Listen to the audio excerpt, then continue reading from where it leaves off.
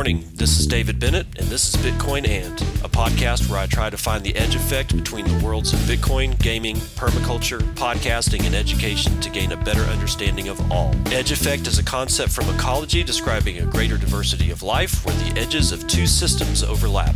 While species from either system can be found at the edge, it is important to note there are species in the overlap that exist in neither system, and that is what I seek to uncover. So join me in discovering the variety of things being created as Bitcoin rubs up against other systems.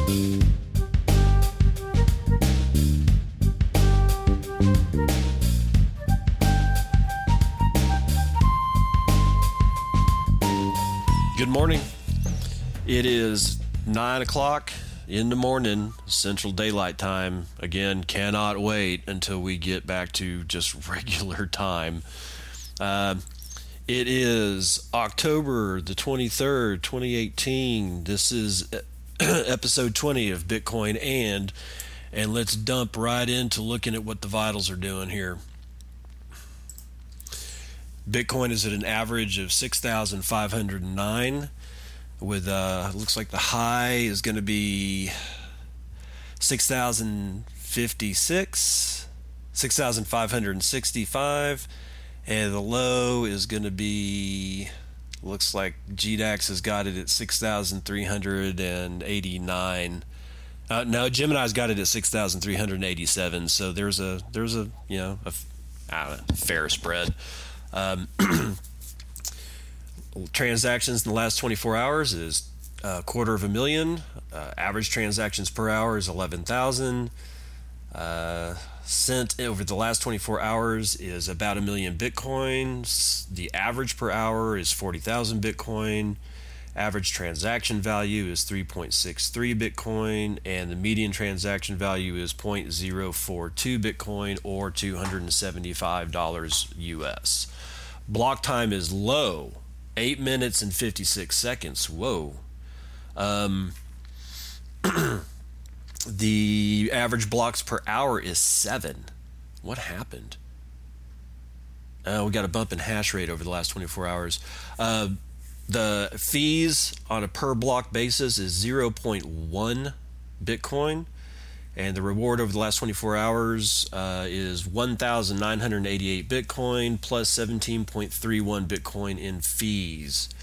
The hash rate did indeed increase by about 5% over the last 24 hours. It is now sitting at 55.7 exahashes across the board. Ethereum is sitting at $202. Bcash is $445. Litecoin is $53. Dogecoin is 0.0042 USD. Bcash is topping Dogecoin transactions by about 500, but Litecoin is trumping them both at 25,000 transactions over the last 24 hours. And that will do it for the vitals.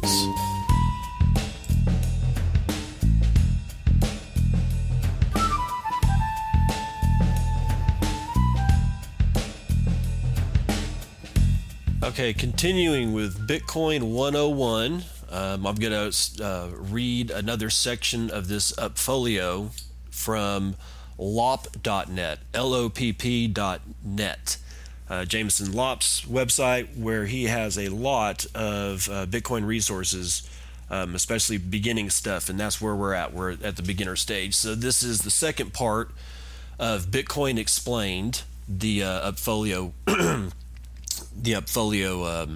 offering, and the title is "What is Bitcoin?" Yesterday it was, the title was, or for that series was "Why does Bitcoin exist?" This one is "What is Bitcoin?" Let's talk about why Bitcoin is so unique and revolutionary. So first one up is Bitcoin is a new form of money that's completely digital. It can be used by anyone, anywhere in the world. There are no dollars, euros, pesos, or yen. It is a universal currency. Unlike traditional forms of money, there are no physical bitcoins, no dollar bills, no metal coins, no plastic cards. It's 100% digital. Everything is done from phones and computers. This allows for fast and cheap transactions around the world and around the clock. Next one up, incredibly, Bitcoin is not controlled by any person, company, or government. It's run by the community of its users. Read that twice because it's important. It's run by the community of its users. Bitcoin users are located all around the world and use the internet to help send and receive payments. But unlike traditional payments that pass through banks, Bitcoin is sent directly from person to person instead of from person to company to person. This is known as a peer-to-peer system. It means there is no central control. What's amazing is that none of the users in the Bitcoin community need to know each other for this system to work.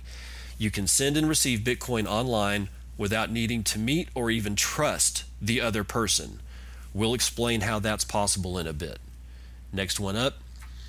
Bitcoin has benefits that make it better than traditional money, banks, and credit card companies. Let's explore what makes Bitcoin so unique. Bitcoin was designed to solve problems that existed with the traditional banking system. But by finding a clever solution to the double spend problem, Satoshi also created a better type of money. In fact, he was able to completely reinvent how money works. Benefit 1, decentralized. Traditional money is controlled by banks and governments, which makes it a centralized currency. Bitcoin is not controlled or regulated by any single entity like a bank, which makes it a decentralized currency. Having no banks in control makes sending and receiving money cheaper, faster, and easier. Not having banks involved means nobody can deny your application, nobody can close your account, and nobody can charge you outrageous fees. In short, banks are no longer in charge. This is what makes decentralized money so powerful. Over 2 billion people worldwide can't even access a bank account.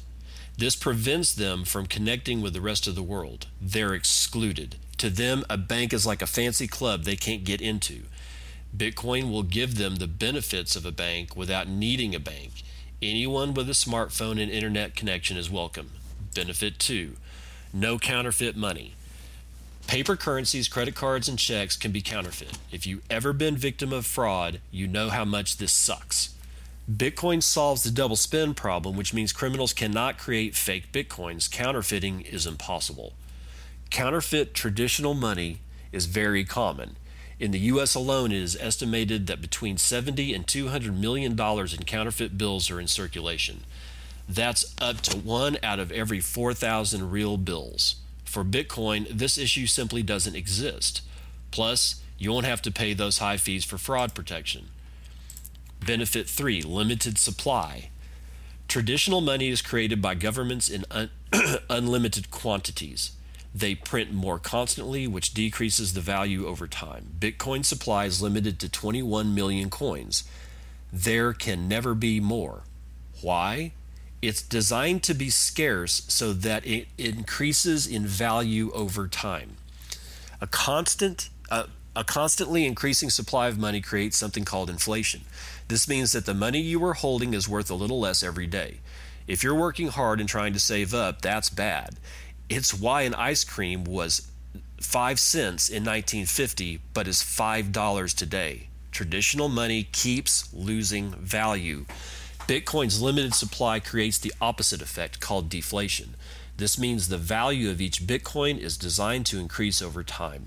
It's part of the reason why so many people are excited about investing in Bitcoin. Benefit 4, divisible. Old-fashioned money can be spent only in amounts as small as a single cent, so up to 2 decimal places. Bitcoin can be spent in much smaller amounts called satoshis, all the way up to 8 decimal places. This means that it can be used for even for tiny purchases. Bitcoin is highly divisible because its value is designed to increase over time through deflation. This divisibility means you can spend very small amounts of a Bitcoin. So basically, an ice cream cone may cost 0.001 Bitcoin today, but in the future it may cost 0.0000001 Bitcoin if Bitcoin's value rises even more. A practical example where Bitcoin's high divisibility is useful today is for microtransactions. These are very small payments used for digital goods and services. For example, imagine paying only a tiny amount of Bitcoin for every page of an ebook you read instead of paying for the whole book. Microtransactions are something traditional money can't do because cents are not divisible enough and therefore too big for even very small purchases. Benefit 5. There is a lot of money stored in Bitcoin, so it needs to be very secure. Bitcoin uses cryptography to securely send payments. That's why Bitcoin is called a cryptocurrency. The code is so strong that tampering is virtually impossible. There is a lot of money held in Bitcoin, but it has never been hacked. In simple terms, cryptography is a technology that protects information through complex math functions. Bitcoin uses strong cryptography to protect your account and let you securely send money.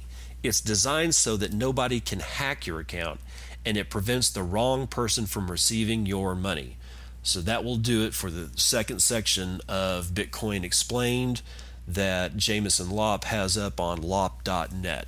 And we will now move into the morning roundup.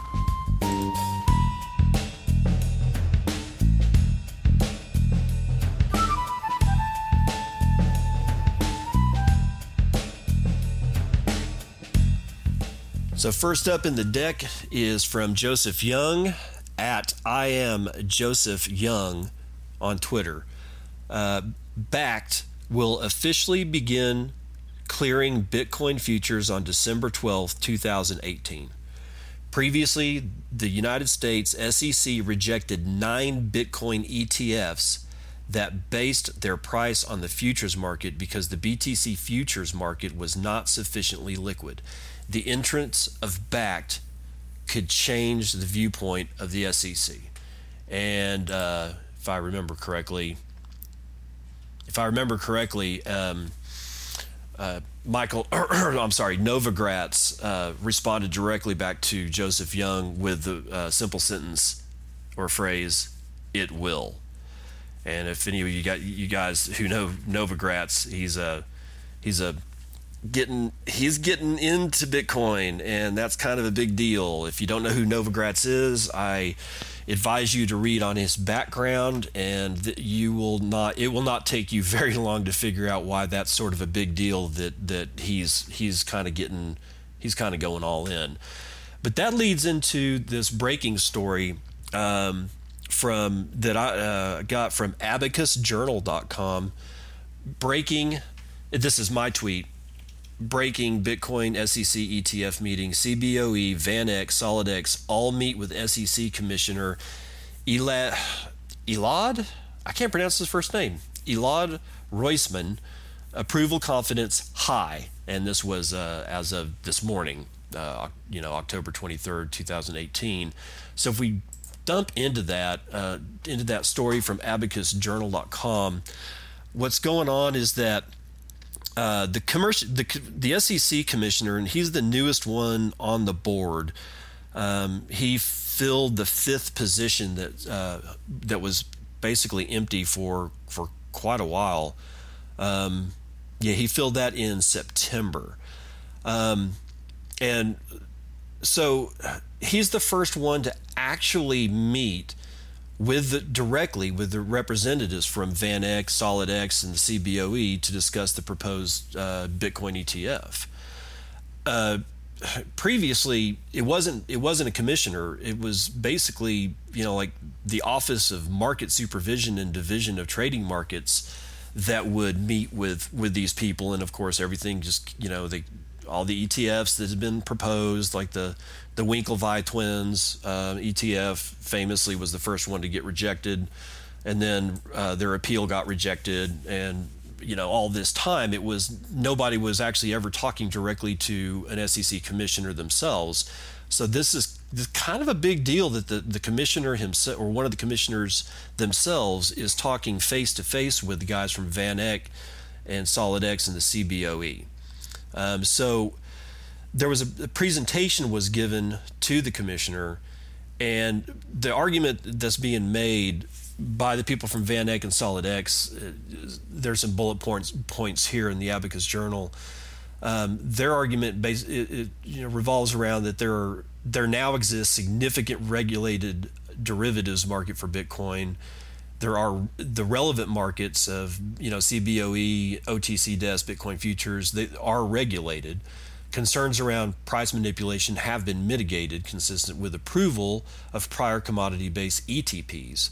And the CBOE's rules are designed to surveil for potential manipulation of trust shares and promotes investor protection. So they're making this argument that the landscape has changed, that there is a more solid footing for the SEC to be able to go ahead and approve an ETF. It's not that I don't care either way. It's that if an ETF gets approved, it's not, in my mind, it's not automatically, oh my God, the price is just going to go through, go to the moon. I don't think that that's going to happen. But it also means that, it's the ETF approval could have somehow or another have a negative effect. I don't think we really know what's going to happen with an ETF approval. So it's something to watch. Absolutely, it's something to watch. So that's what's going on with that one. Let me get back to my deck, and finally, I took a screenshot of a thread of Elon Musk, who finally tweeted about Bitcoin. So I say, took you long enough, Elon Musk. So it's odd though, because the thread starts with Elon Musk, like yesterday, tweeting out, "I heart anime." Well, damn, Elon, I heart anime too. The conversation's long, so the very next thing down is, "This conversation has too many replies to show them all." Next one down is a guy named San says, "Hey, what's happening with two-factor auth for Tesla account?" To which Elon replies, "Want to buy some Bitcoin?" and has a picture of some anime girl with a Bitcoin dress on. It's kind of funny. But, hey, at least Elon Musk finally tweeted about Bitcoin and said the word directly. We've been waiting for it. Here it is. Enjoy your time in the sun, people. Moving on to Marty's Pen.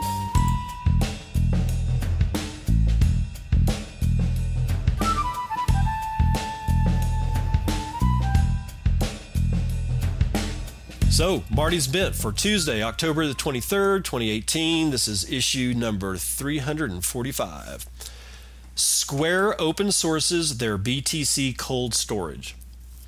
Yesterday afternoon, under the cover of a noise-filled day chock full of media attacks on shitcoinery, Square dropped a blog post explaining how they built their cold storage solution for Bitcoin custody and their plans to open source the solution for other exchanges in the community to learn from and build on. This is an incredible move from Square and shows that they are truly for the cause and philosophically aligned with the Bitcoin project. The more cold storage infrastructure is commoditized and open sourced, the less overall power exchanges have over the ecosystem to create moats that give them an uncomfortable amount of control. The better off everyone using Bitcoin is. This move by Square should not be understated. It is a direct message to their users and the industry at large that they are friends of Bitcoin and want to stay true to its open nature, working in collaboration with other Bitcoiners to ensure decentralization and the long-term success of the project. I've said it before, but I'll say it again. Square is quickly becoming my favorite Bitcoin-focused company, and this move just makes me like them even more. It's actually pretty astonishing how the long-standing Bitcoin companies are getting completely outclassed by Square, which only launched Bitcoin buying capabilities for its Cash App users last November. Think about what they can do in the future with all of the point-of-sale infrastructure they've built out throughout the world, especially in 5 to 10 years when the Lightning Network somewhat mature and at a point where it is functional for the masses. I smell a huge opportunity for Square to become one of the biggest corporate allies of Bitcoin. Sounds sacrilege, I know. But it seems as though, up to this point in time, Square is down for the cause, and I, for one, could not be happier to have them on board. Yeah, agreed. the fact that and this is me kind of giving my 2 cents here, is that the fact that they're going to open source that cold storage solution not only means that they're aligned with the Bitcoin mission, they seem to be coming in line with open source software development. And that I think, if they keep that attitude, that is just as important as being aligned with the Bitcoin mission, because the Bitcoin mission is open source. But the fact that they're giving this they've developed it and they're going to give it to the world, open source, I think that means that they got some. I think they got some heavy plans up their sleeves. Marty's right with the infrastructure that they've already built out, and they're continuing to build out.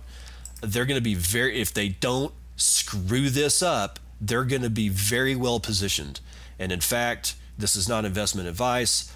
I'm going to start looking at buying stock in Square and any of the mother companies that go along, or sister companies that go along with it, because they may have a run like nobody's ever seen.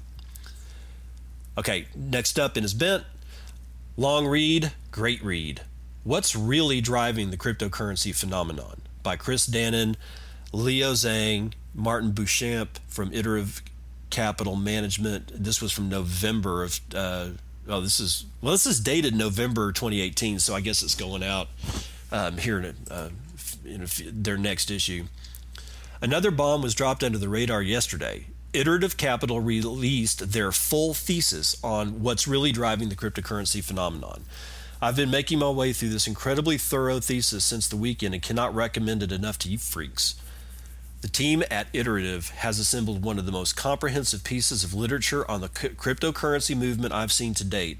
They dive deep into the history of the cypherpunk movement, how some people are missing the point of this revolution, the social aspects of these distributed systems, the nitty-gritty details of the mining industry, proof of work, and much more. Definitely start tearing through it when you get a chance, especially if you're sitting in a cube at a job you hate looking for inspiration to leave. This will get you all jacked up. Final thought, LaCroix still good, don't at me. I like LaCroix too. I like the coconut flavor. What do you think about that, huh? Yeah, coconut, digging it. I love the coconut flavor.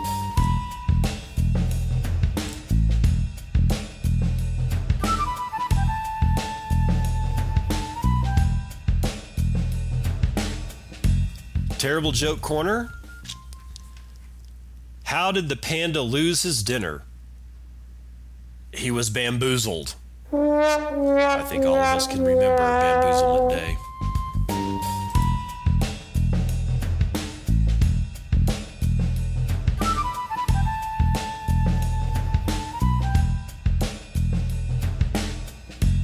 I have decided to officially rename Daily Trainwreck to Daily Trainwrecked.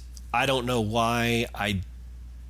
It should have been obvious to me from the outset, but there it is.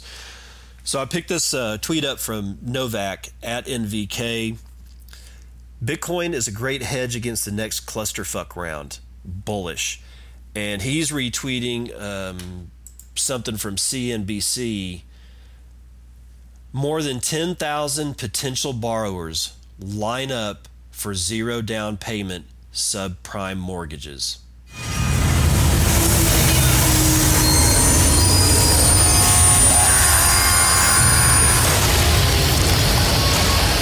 Where on earth have we heard this before? Not investment advice, people. Buy Bitcoin.